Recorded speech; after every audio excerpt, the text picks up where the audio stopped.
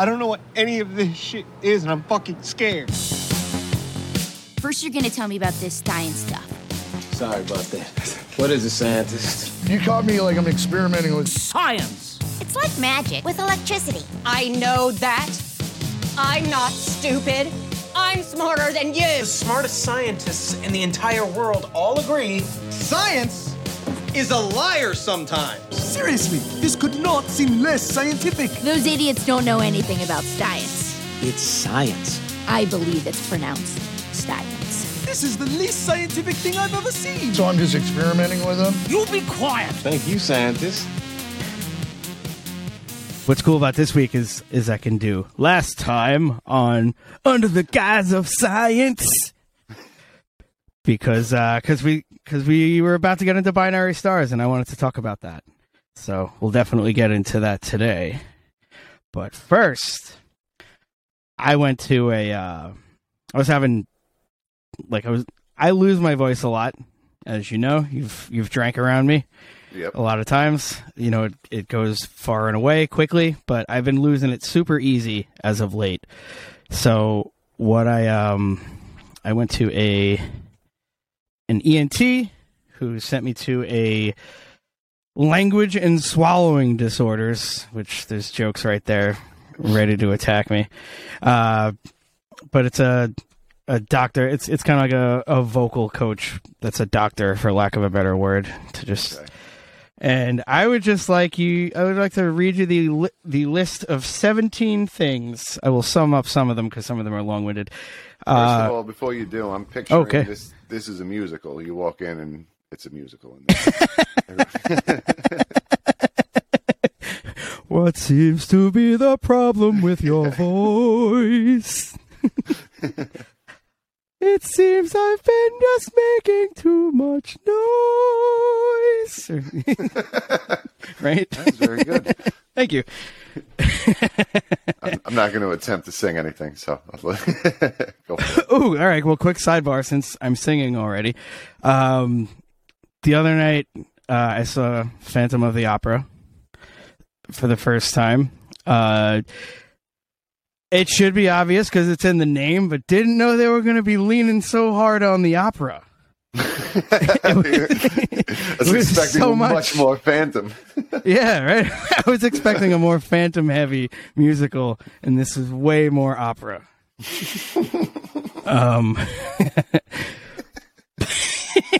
But I think one of the good things about it is that you can see in, let's say, the 150 years or so since that's supposed to be taking place, I don't know, somewhere in there, late 1800s. There's conditions in the workplace have gotten so much better. Yeah. Like in general. We have soap now. Yeah, we have soap. We're allowed to go home. Yeah. They pay us enough to have a home to go to. Yeah, that's it. But sleep in the basement, the boss's basement. Eating the rats. Ooh, this one comes with a meal program. I like this place.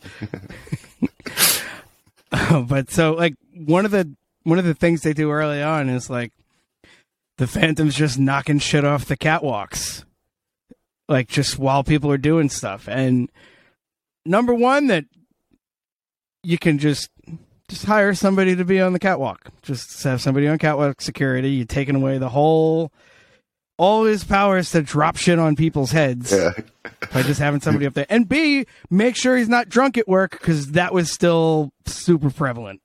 Right. At the time. You just got to be shit-faced at work because life ended at 40, so you might as well go hard or go home. Yeah, like it was better to drink wine because water was 50-50 on whether or not your insides would come out. Yeah, right? There's no wine malaria breaks out. Yeah. Or what else comes? Diphtheria? Does that come in water? Dysentery? Dysentery. That's what I'm thinking of. Yeah. What's diphtheria? I don't know. I've heard of it, but... All right. Yeah. Well, we'll follow up with that one next week. That's the cliffhanger for next episode. Next episode is going to be a big diphtheria episode. And let's see what else. Oh, biggest thing at all. Oh, sorry. Go on. That the Phantom of the Opera is you no longer can kidnap someone, hold them against their will because they don't like you at work. So, yeah, there's still a long way to go with sexual harassment at work.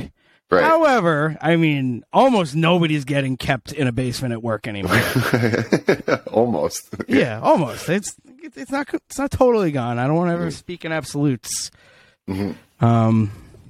But yeah, other than that, it's fun. Yeah, they didn't have an HR department that you can go complain to. Like, this guy keeps kidnapping me. Like, all right, what do you want me to do about it? I own the theater, Mac. Now go home. I got somebody tied up in the basement that I got to take care of. Sorry, before I cut you off, but yeah, you were listing 17 things at the doctor's office. What? Oh yes, yeah. So here they are. Tips for avoiding vocal abuse. Just anytime you notice one that I do all the time, just well, you'll laugh because chime in. Yeah, it's fucking number one. Use your voice sparingly. Make fewer phone calls and keep them short. As we're pretty much in the middle of an hour plus phone call. Right. When you speak, use moderate volume. Never raise your voice. Avoid shouting or calling someone at a distance. Check. Yeah. I have a microphone in front of me, and I will be shouting at some point. Never use your voice to compete with loud background noises such as running water, traffic, music, or TV. I think you do that just for the spirit of competition. Well, how are you going to get better? Right. It's like running laps with a weight vest on. It's like you gotta train hard if you want to win. This one's my absolute favorite because it's pretty much just saying don't be friends with my friends anymore. Group conversations can often produce a strain on the vocal mechanism. Try to arrange things so you can hold a face-to-face conversation with just one person at a time.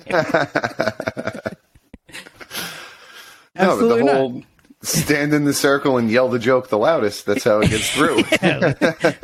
Stand in a circle, scream over each other until somebody screams something loud enough that everyone can hear and we all laugh at.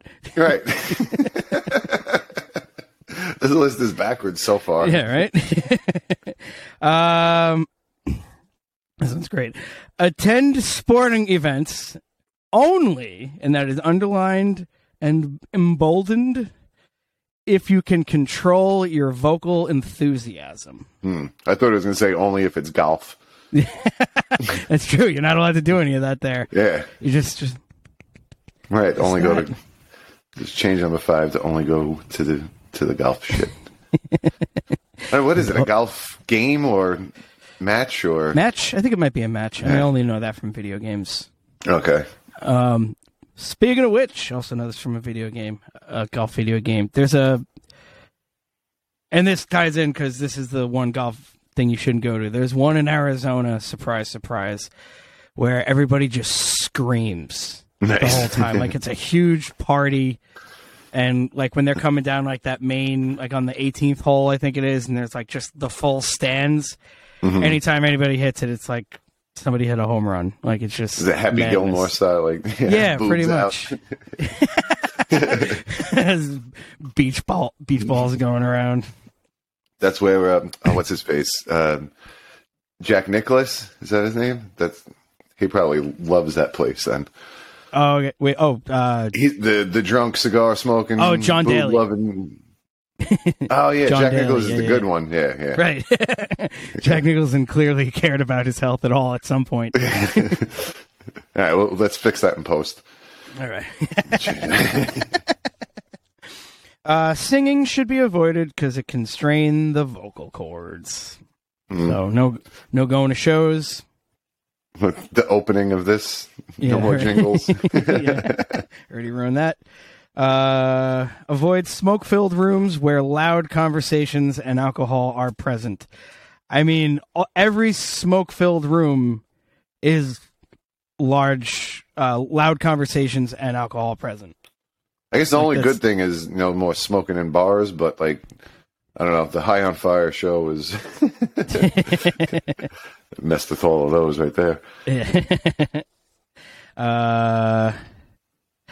This is great. Avoid straining your vocal cords by refraining from activities such as lifting, pushing and pulling heavy weights. So no grunting, like no. Yeah. So what's that gym? Planet Fitness, where they don't let you yell. Like, so that's the only place you can go work out. But there is a part B to this one.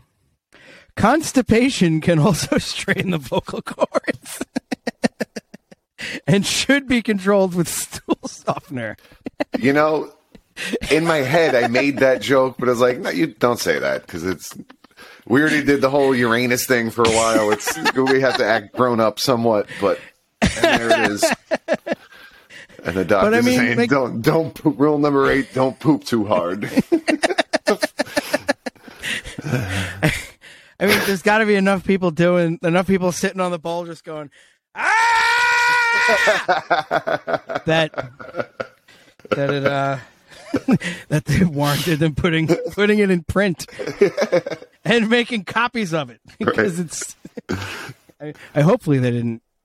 Did you lift anything? Did you? I swear I didn't lift anything. Nah, I know what happened. They had to make an addendum to that. Did you lift anything? Yeah, but it was only the left cheek off the bowl. All right.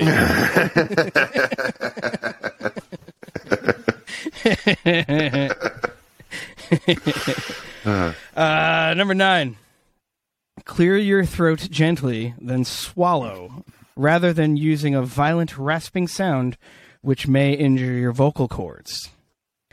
Try to be conscious of habitual, violent, incorrect throat clearing and chronic coughing. I mean, if it's a chronic cough, there's nothing you can do about it for the most part, right? Try to be conscious of it. I bet someone who has tuberculosis is very conscious of their chronic cough as they hold a bloody rag to their mouth and keep it all in there. Laryngitis requires voice rest with minimal talking. Avoid whispering in a harsh manner, as it may place an even greater strain on your voice than does regular talking. Hey, you son of a bitch! I'm a harsh whisper. You are a piece of shit. You've always been a piece of shit, and you'll die a piece of shit. So no library fights. That's what that's saying. Okay.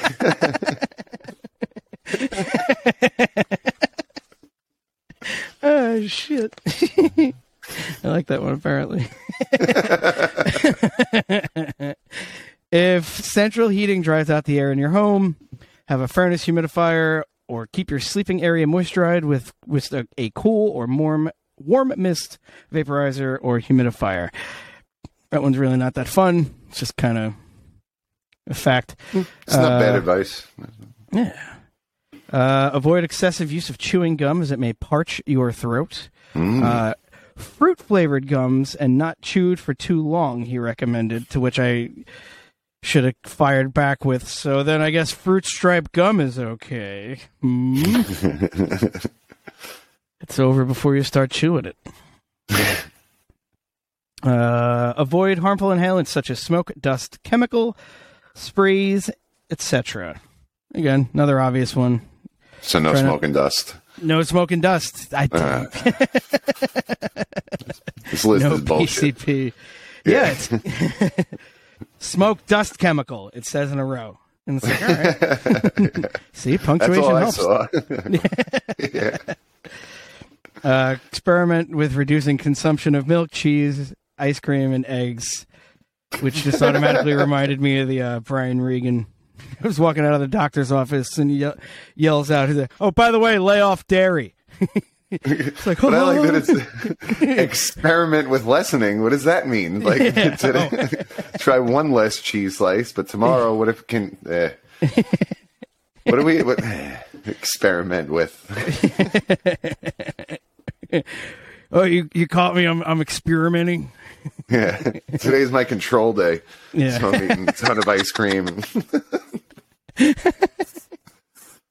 Avoid items such as chocolate, caffeine, mint, and alcohol. I do want to say that this purple cup right here has some Jameson in it with a splash of coffee from earlier today, so 0 for 2. Throw in, what was it, like a York peppermint patty and mix it around. Ooh, yeah, or that mint, like I think there's like mint horchata or something like that. That'll probably be pretty nice. Yeah, in an there. actual something that you actually can put in there instead of my stupid idea. That's Ooh, a splash of that and a splash of the what's that? Bailey's Ghirardelli chocolate liqueur. There you go. All 4 in one drink. Fuck you. Yeah. Fuck my voice. This one was one of my favorites. Tension and anxiety are particularly harmful to the vocal mechanism. Emotional problems, regardless of their source, should be faced up to and resolved as quickly as possible, and if necessary, with professional help. Like, this was written by like a dude in the 40s, or a guy who's raised in the 40s, trying to get his be a man. Yeah, step up, be a man. Or go to therapy if necessary. It's not always necessary. But emotional problems, regardless of their source. I don't care if you're not happy with the way you look in the mirror, or both of your parents died in a horrendous car accident. Fucking get it together, face up to it, and resolve it as quickly as possible. Right. Both of your parents got shot in front of you in an alley. I don't care. Get over it. Don't become Batman.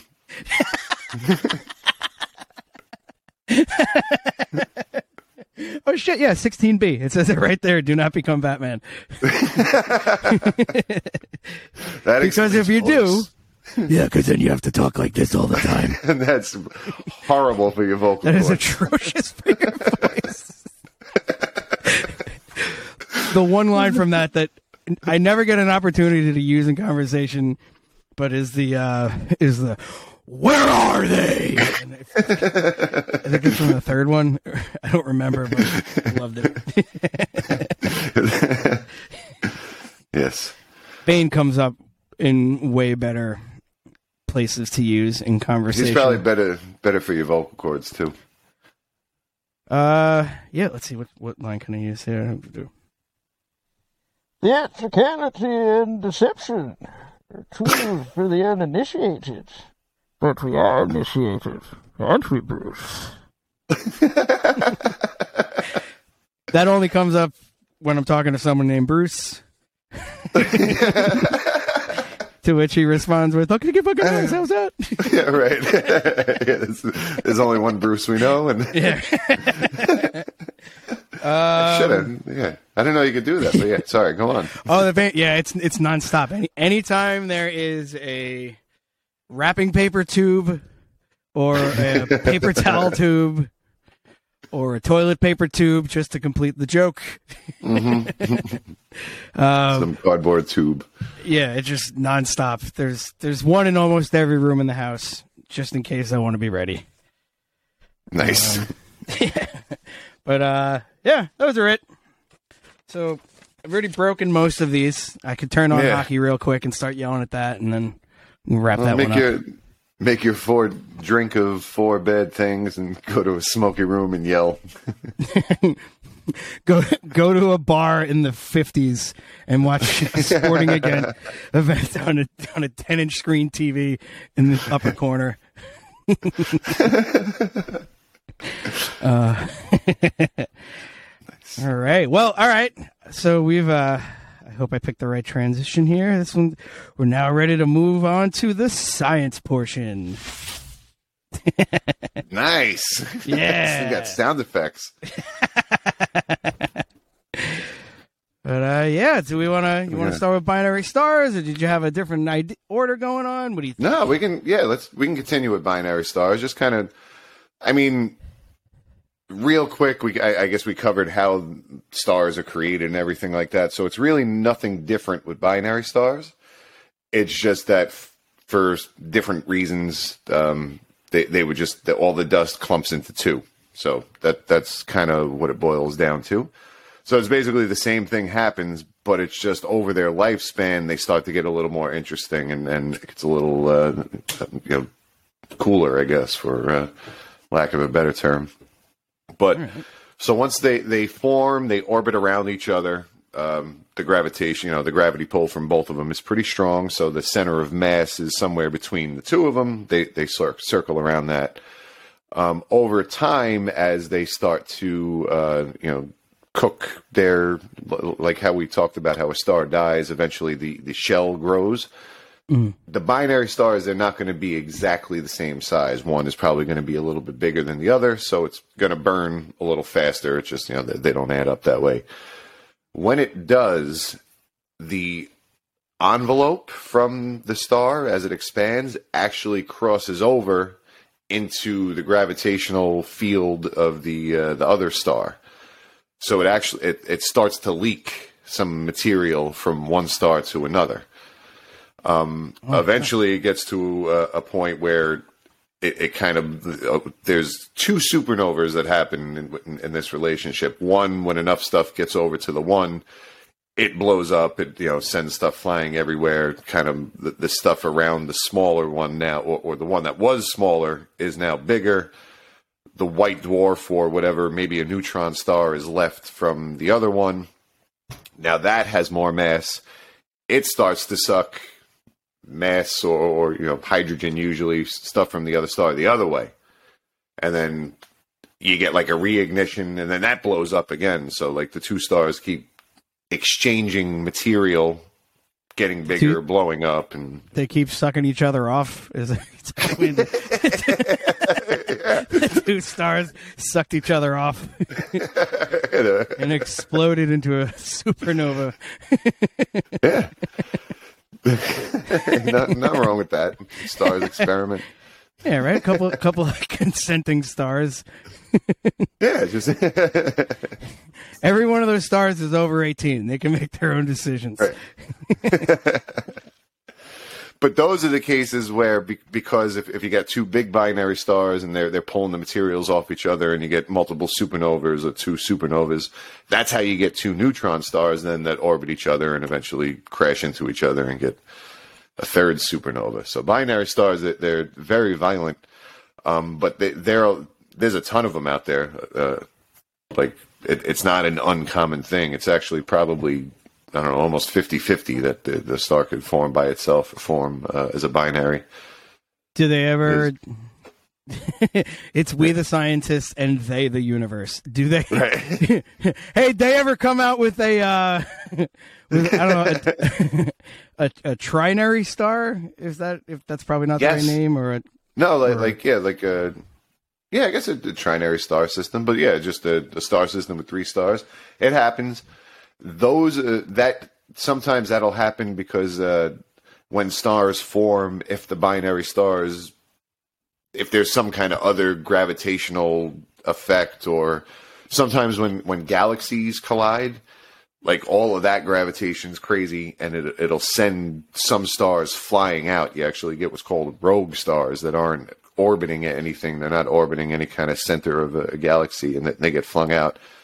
So there's cases where binary stars might grab one of those, and then there'll be a complex, triple gravitational orbit.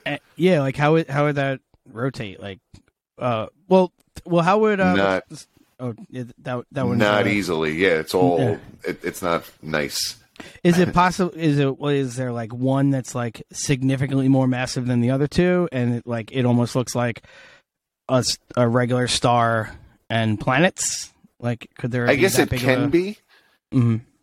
Yeah, I wouldn't say never, or they're definitely. It's probably more rare for them to be the exact same size. Usually, one is going to be a little bit bigger than the other, just because of how shit works out. But yeah, sure, there can be cases where one is significantly bigger than another, or there may be even the cases where 3 formed at the same time. But because the gravitational or the orbit with 3 isn't nice, usually one of those will get kicked out and it'll end up being just a binary star. And then we got again, rogue stars flying around. Speaking of stars forming, we can touch on that. So every time I ever saw that picture, or they have much better pictures of it now, but even on the older pictures, like it's in like the Crab Nebula, I think, where it's supposed to be like the pillars of civilization, pillars of creation. Creation. Yeah. There we go. Yeah. Yeah. So the age I was when I saw that, like it, because everything is so much time to wrap your head around that. Like in my head, it was like, oh, okay, the stars are forming there, and then they're kind of like slowly like moving out of there, like some like a live shark birth, where it's just like a bunch of little things, and then like, all right, cool, one swims out, swims out to out of the nest, go be a star somewhere. But it's actually just a huge, vast pile of space dust and shit that eventually does all that spinning around and slamming into each other, and it'll start to clump. Yep. Yeah. And what's really cool is, however far that is, because it's not like close. I mean, the closest star I think is 4 light years away. So I mean, the light from that star, by the time we see it, is 4 years old. That could have died 4 years ago, and we wouldn't know. Right. So the same thing with those clouds, however far the nebulas, however far away they are, they may not look like that anymore. We're taking pictures of the past. Basically, the further you go, the further back in time you're actually looking, because the light is taking however long to travel. And that's actually, that this isn't related to anything that we were going to talk about, but this is a cool point. If somehow you were on the opposite side of the galaxy from us, and you had a telescope, like let's say you're 250 million light years away, because that's about how the diameter of the galaxy. So if you're on near a star over there, and somehow have the technology that you can see Earth from there and actually see onto Earth and see what's there, you would see dinosaurs still at this point. Just because the light from 250 million years ago bounced off dinosaurs, and now that's what you're actually seeing because it took that long to get across. The light bounced off dinosaurs. It did.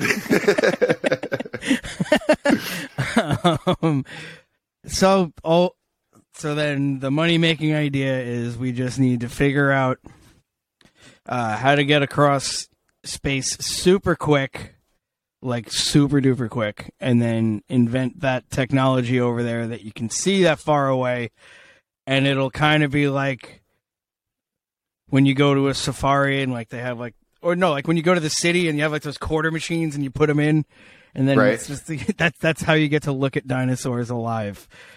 That would be really cool. All right, everybody line up to the viewfinder.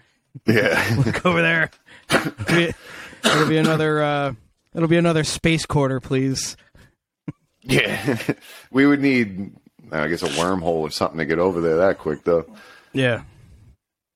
But that could be like when we look up, we don't see any aliens. Who knows? Maybe they came here and they were like, lizard planet. And they went on to the next one. They don't care. Yeah. It's like they got here at the wrong point in time. Yeah. We're chalked up to being a useless planet of whatever was here. Yeah. Fucking hey. All right, well, we'll get on that invention. Well, those several inventions, and we might have a good business model real quick. I would love it, yeah. Yeah, let's do it. It'd be a little pricey to get. Once we get it off the ground, though, we'll make it back quick. Yeah, it's going to be a lot of money up front. Yeah, probably like a few trillion. We're going to have to overthrow a small country. Yeah. Well, maybe this podcast will take off. That's what this is. It's all just to make money to further other plans down the line. We have a 5 to 7 year plan on this. So the ultimate goal is to see dinosaurs from across the galaxy. That's the end goal. That's on the vision board. It's just a dinosaur sticker with like a telescope and an Earth drawn on the far end of it on dry erase.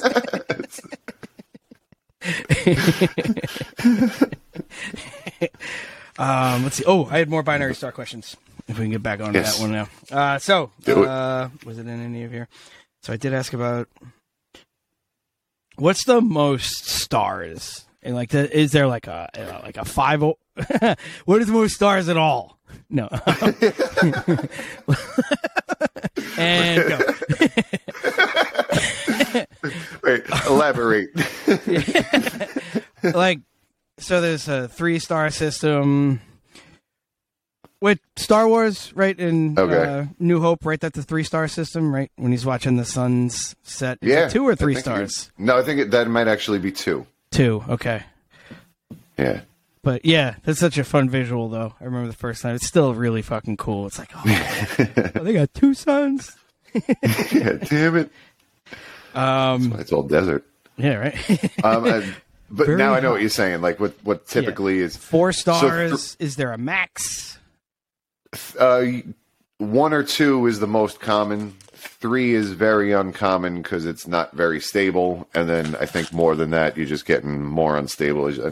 I don't want to say there are no 4-star systems, but probably not. As far as we can tell, it's 1 or 2 is the most common, and then there might be a couple 3s where the 2 grabbed 1 and didn't let it go.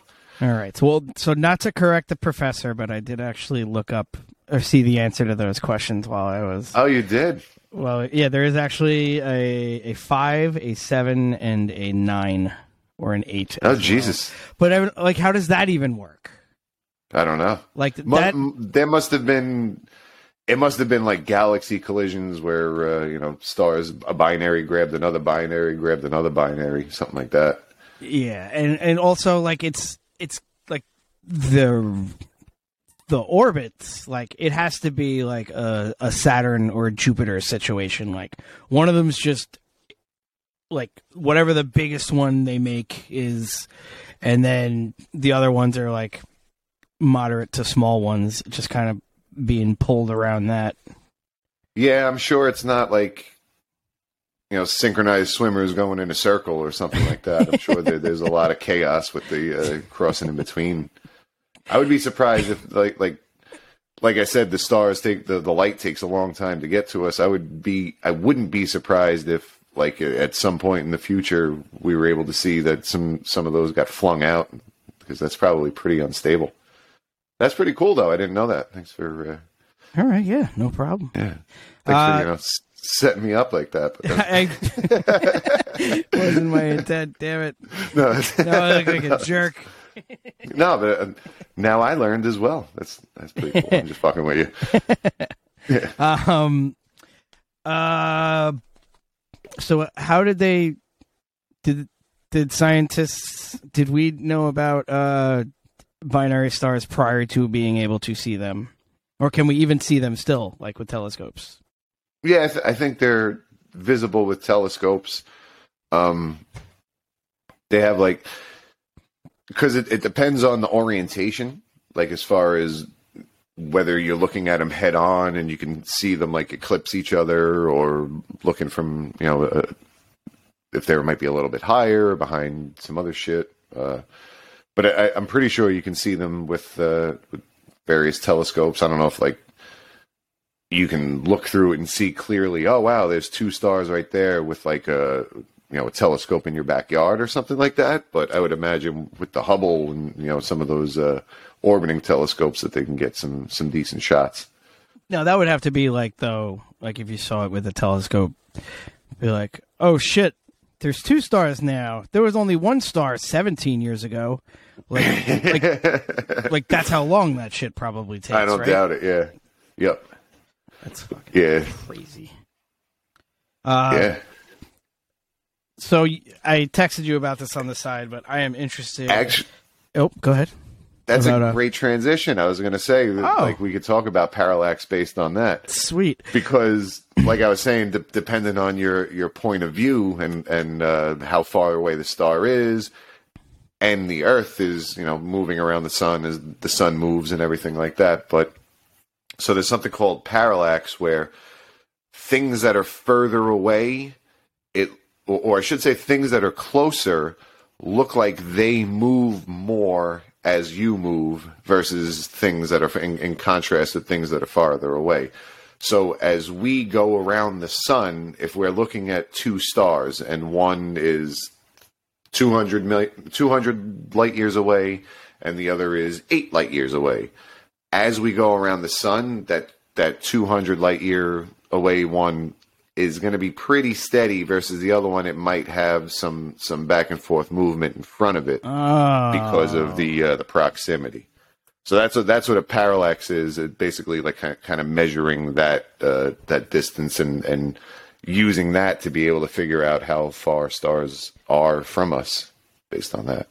Oh, congrats on getting through that sentence. That sounded like a rough one. Have how far stars are from us. Just took it one word at a time. Went choppy. Yeah. How far stars are. So it's like if you put your finger in front of your face and you do like the Wayne's World camera 1, camera 2 thing. That's actually exactly it. Yes. Yeah. Nice. Cool. Yeah. Because like this, I could see you, and now I can only see me, and now I see you, and right. Yep. All right. 100%. All right. So, kids at home, try it out. Watch Wayne's World. Yeah, watch Wayne's World. Or do the parallax. Yeah, or the parallax thing. But also do both. So try booze too. Yeah. Give drinking a whirl, kids. Is it good for your voice? Apparently not. But yeah, but come on. But what is, right? You got to talk every day. Yeah. Just text more. That's all you got to do, kids. Yeah. So, like, how do they figure out the distance, though? Like, so how do they figure out the distance to the closer star versus then the further star? Like, how do they determine the distance of a star from the planet? Math. Next question. No, sorry.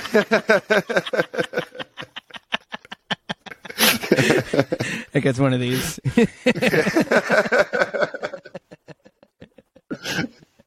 No, so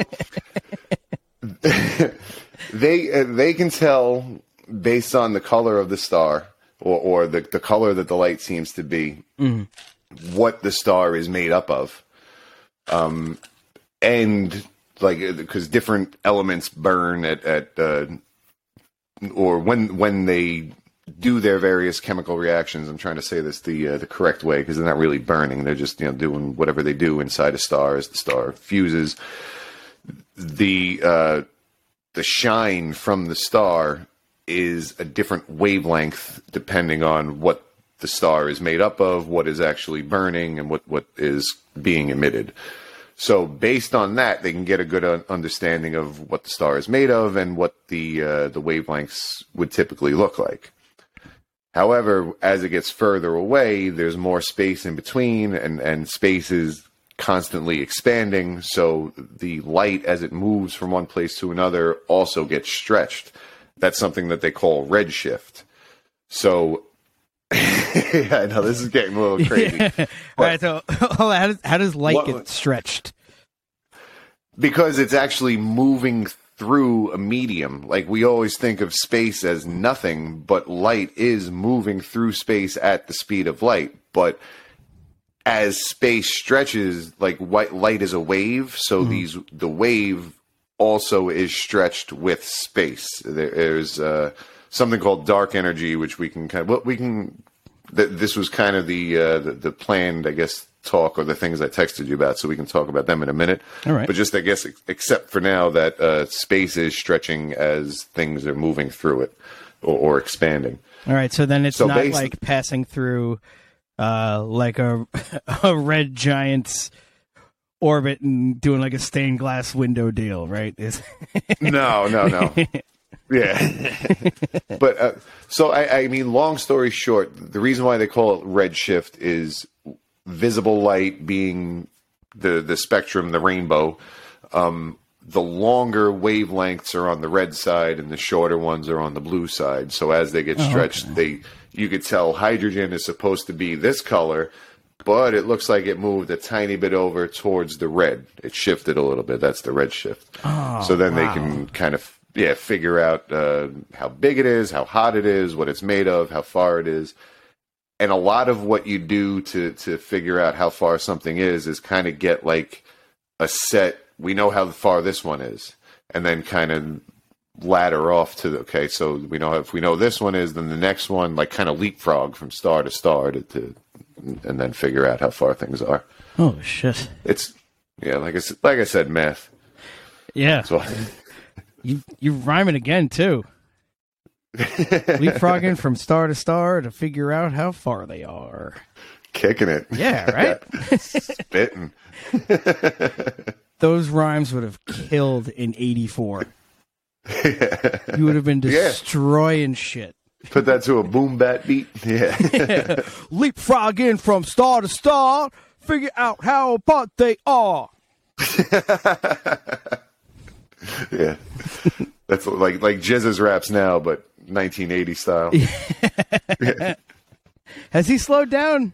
Is he more spread out? He was doing educational, science-based rap for a little while, and not like corny children's stuff, like deep and still doing the wordplay and everything like that. It was impressive. I don't think it was this target audience of me, pretty much, but it was but it was good. Did you lie to him and send him like a Make-A-Wish thing? You're defrauding a non-for-profit organization. How dare you? What the hell was I saying? Oh yeah. Can I hop into something? Certainly. So please. Yeah. Hop. So talking about redshift. So this was cool. As scientists figured out that whole redshift thing, there was a couple in particular. I think I'm not even going to bother with names. I don't know. He was a French guy. I think he was a priest actually, but he looked up and he wanted to see the other galaxies as far as that whole redshift thing goes. He thought that if a galaxy was moving away from us, because everything in space is moving, but as the galaxy moved away, the shift would be more red as it got stretched. But galaxies moving towards us, the shift would be blue. Kind of like, the Doppler effect. I was just going to bring that up. Yeah, so it's like a visual Doppler effect. Yep. It's a Doppler effect with light. Because that's the way the Doppler effect, like as it's approaching you, like the sound waves are shorter and closer together, and then that's why it sounds lower pitched, because the sound waves get spread out as you get further away. Cool. Exactly. So just replace pitch with blue or red. All right. So, but what this guy noticed was, as he studied the galaxies, every galaxy is moving away. Every single one. Well, I shouldn't say every single one. There's what's called the local group, which is us, Andromeda, a couple satellites. We're going to crash, but everything else is all moving away from us. So he reasoned, okay, so if today or if tomorrow all the galaxies are going to be a little bit further from us than they are today, that means yesterday everything was a little bit closer. So if you roll back the clock far enough, everything gets closer and closer and closer and closer and squishes down until it's all in the same spot. So that was the guy that first hypothesized the Big Bang based on that redshift. Yeah, just based on everything moving away. That means at some point they were all closer. So eventually all that came together. And the Big Bang, by the way, there's nothing... There's nothing well, no, I can't say that there is, because it's hypothesized that potentially it was a universe that collapsed in on itself and then explodes back open, right? That's it didn't necessarily have that in the beginning, right? Like it was just that it started at the same place. Yeah, well, depends who you ask. That's a tough one because there's a certain point that nobody knows. We can see the cosmic microwave background, so we know like pretty well up until that point what happened. That's almost like a baby picture of the universe, so we can see how the universe was at that point. Aww. And all of that stuff kind of makes sense. Yeah. Oh, hi, baby universe. You're gonna be so vast. Yes, you are. Baby of the year. Gotta get one a show. If the known universe doesn't win Baby of the Year, I will kill myself on this live podcast. Stop saying that. But so before that, what happened is highly debatable. There's a lot of agreement up until like 10 to the negative 43 seconds or something like that. Like such a small, I think they call it Planck time. That's the smallest time that there is. But I mean, that must be named based off of the amount of time that I can hold one plank. Oh,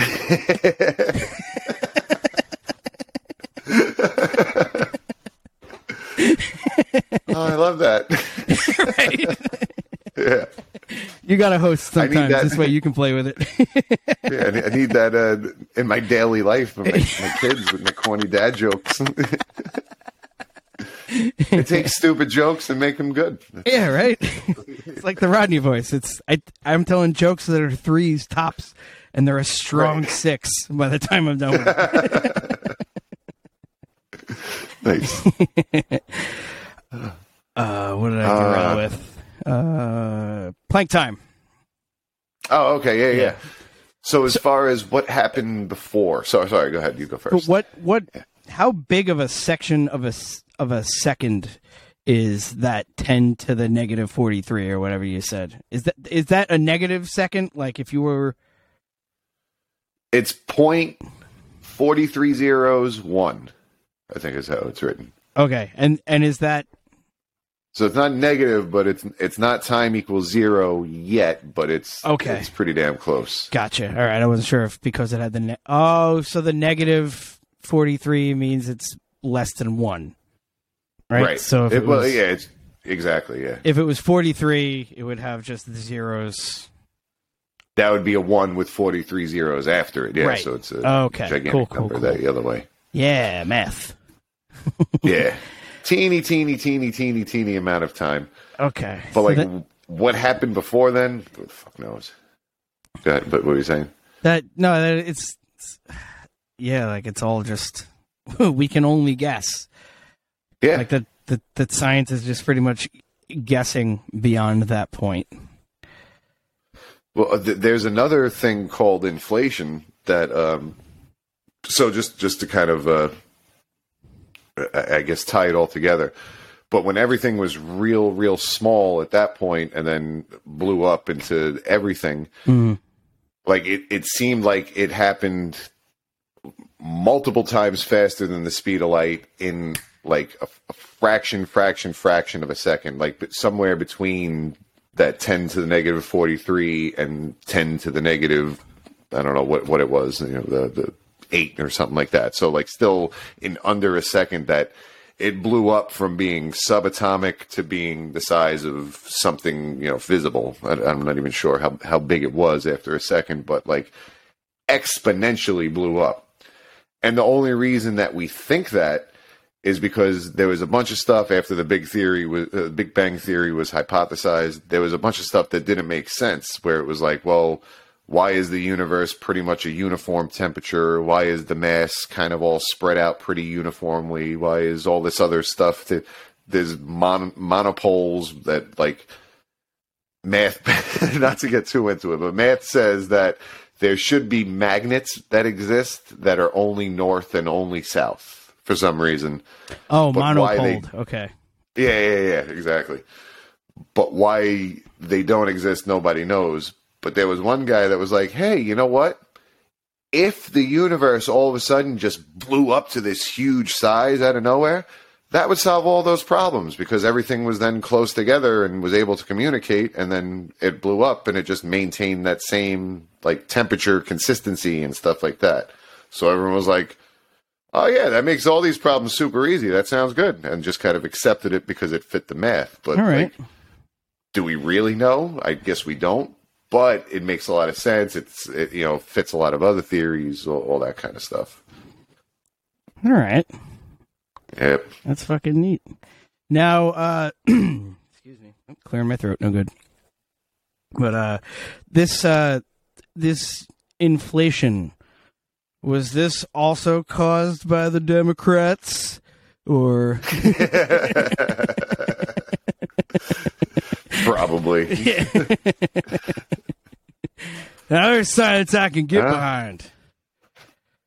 So that's where there's a multiverse theory that there's some kind of hyperspace or another level, another dimension of space where the pocket universes pop up every once in a while. What are pocket universes and pocket dimensions? I hear that all the time. Pocket dimensions, I think I heard in comic book movies, but yeah, pocket dimensions. I don't know other than like that's where the Fantastic Four travel sometime. Okay, but for like pocket universes, I don't even know if that's the right term, but just the idea that there's some kind of bigger space where there's an inflaton field is like the quote unquote inflaton that it's just constantly expanding and was that just a typo? Somebody left the I out of inflation and they were like, well, just leave it. It's inflaton from now on.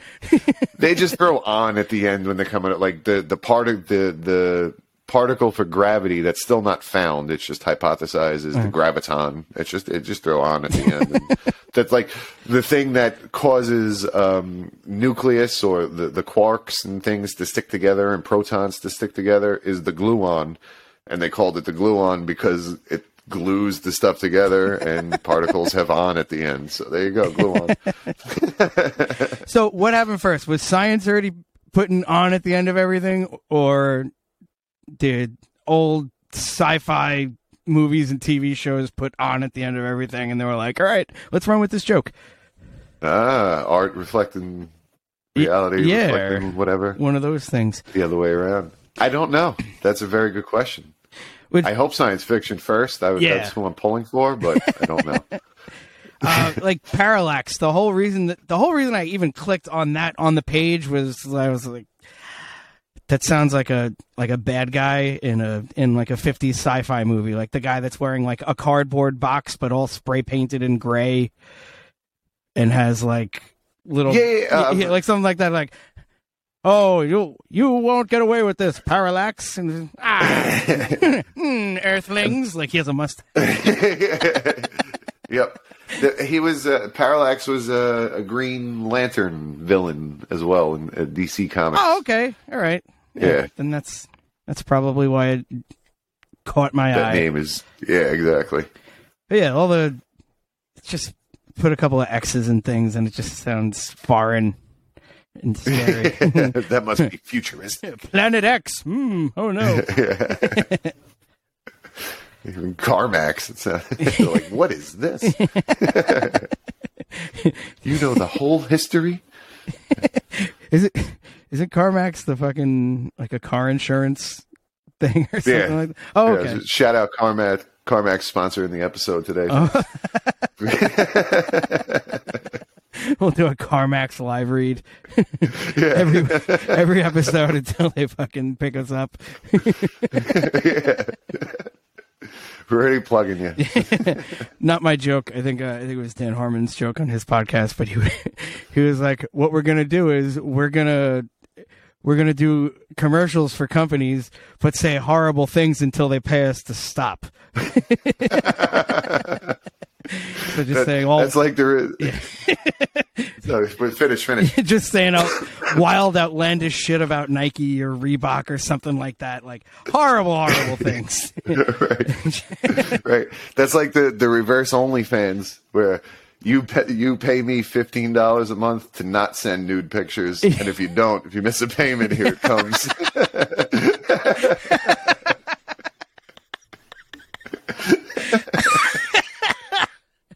I love it. think Reverse OnlyFans is a pretty good name for an episode. Agreed. Shit. Let's see, Parallax is So we about time? Yeah, we're starting to wind down. We're at about the 10-minute mark. Okay. What were we at? Yeah. Gluons, gravitrons. So go. I did want to just kind of bring it back to like the idea of the big crunch is what they call it, the universe collapsing back down and expanding again. That doesn't seem necessarily plausible, just based on the amount of stuff that's like there would need to be a lot more stuff for there to be enough gravity to overcome the expansion of the universe, the dark energy.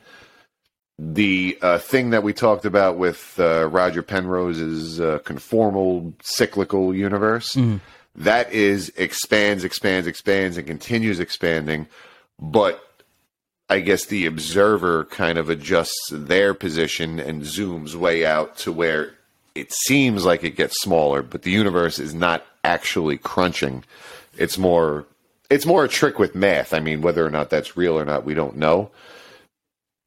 It seems more likely that either this is it's kind of a one-time thing that this universe happened, or that universes are born all the time and it's not an uncommon event, but like it's not uncommon for universes to be born. It's more uncommon for universes to be capable of supporting life, and then even more uncommon for universes to be capable of supporting intelligent life, I guess. Yes, and yeah, so it's just the same. Excuse me, the same like as life anywhere in the single universe kind of thing. Like it's a much larger scale because each planet 100%. Is like a universe, or vice versa, or something like that. Yeah, well, you go to each solar system. Not every solar system is built for supporting life. At least as far as we understand it. Yeah. But how do you come up with all right, well, maybe there's another one of these. Like, isn't the universe? Don't we have enough universes? Like, what? Well, if that's the case, though, if this is it, if it's the only one, why did it start? Where did it come from? What is the idea of, is there a before? Because that's the argument was always when people say what happened before the Big Bang. I think it was Stephen Hawking that said, well, it's like go to the North Pole, stand on the North Pole. What's north? Like there is no north of the North Pole, right. So there is no before the Big Bang. That's when time started. That's when space started. If that's the case, why? Why did it just randomly pop in and just so happen to have the various values for the different fundamental forces that would allow for matter to exist in the first place? Why was there... Because when the universe was created, there was both matter and antimatter. Both came into existence, and when matter and antimatter meet, they annihilate each other. Why was there just a slight touch more matter than antimatter that allowed for the matter to collect and create stars and galaxies and things like so all these fine-tuned things, it seems really weird that if the universe is that it just kind of just happened that way. That would be either, in my eyes, that God is real after all and he set it in motion, which doesn't make sense to me, because then now God exists in some kind of reality, but how did that start? Who created that? Blah, blah, blah. Right. Or that this is reality and there is some like mind-blowingly large-scale structure beyond our universe where universes pop in and out all the time. So like just like a Christmas tree covered in Christmas lights, and each light is a universe or something like that. But imagine the tree is constantly getting bigger and the new lights keep popping up. Oh, man. I heard they cut that scene from Men in Black 4 a very Men in Black Christmas. Like that was supposed to be the closing shot. Yeah. What, that was the cutscene from National Lampoon's Christmas Vacation. Fucking A. What was it? One more thing on that.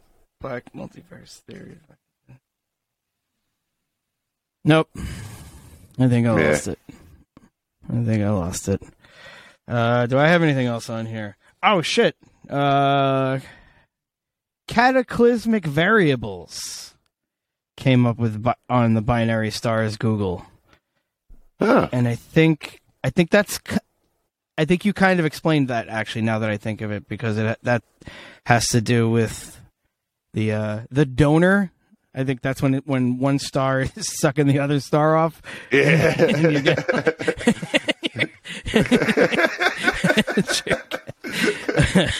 That's when that's happening. And so the donor is the one giving the giving the particles or the whatever the shit the star is made of, and then the other one returns the favor. Yeah, and reciprocates. The donor's the one going, yeah, you take these particles. That's right. That's right. Take these and give yourself a larger envelope. You like that hydrogen. Oh, that hydrogen's so hot, huh?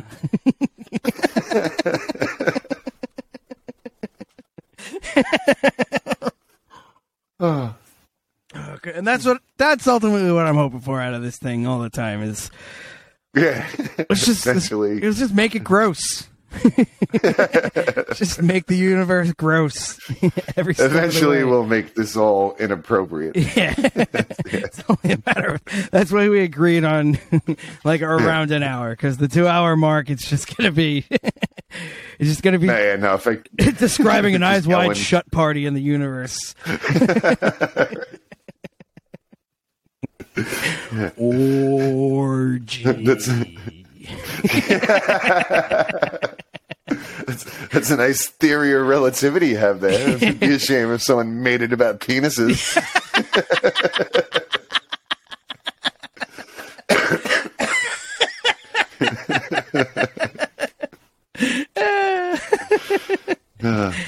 42. Yeah, right?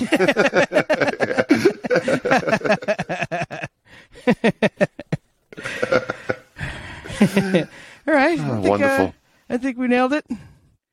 I think we did a good one. This is a good one. This is my favorite of the three. Yeah, and that's good because last episode was my favorite until we did this one. Oh, okay. So we keep building. Yeah, a little bit better now. And that's part of the releasing the first 6 at once business model, because you might start skipping. So if we just get a little better each one by the 6th one, you might make it all the way through. Right, yeah. Hopefully someone listens like when we nail it. Yeah. It's like, this guy's crushing it.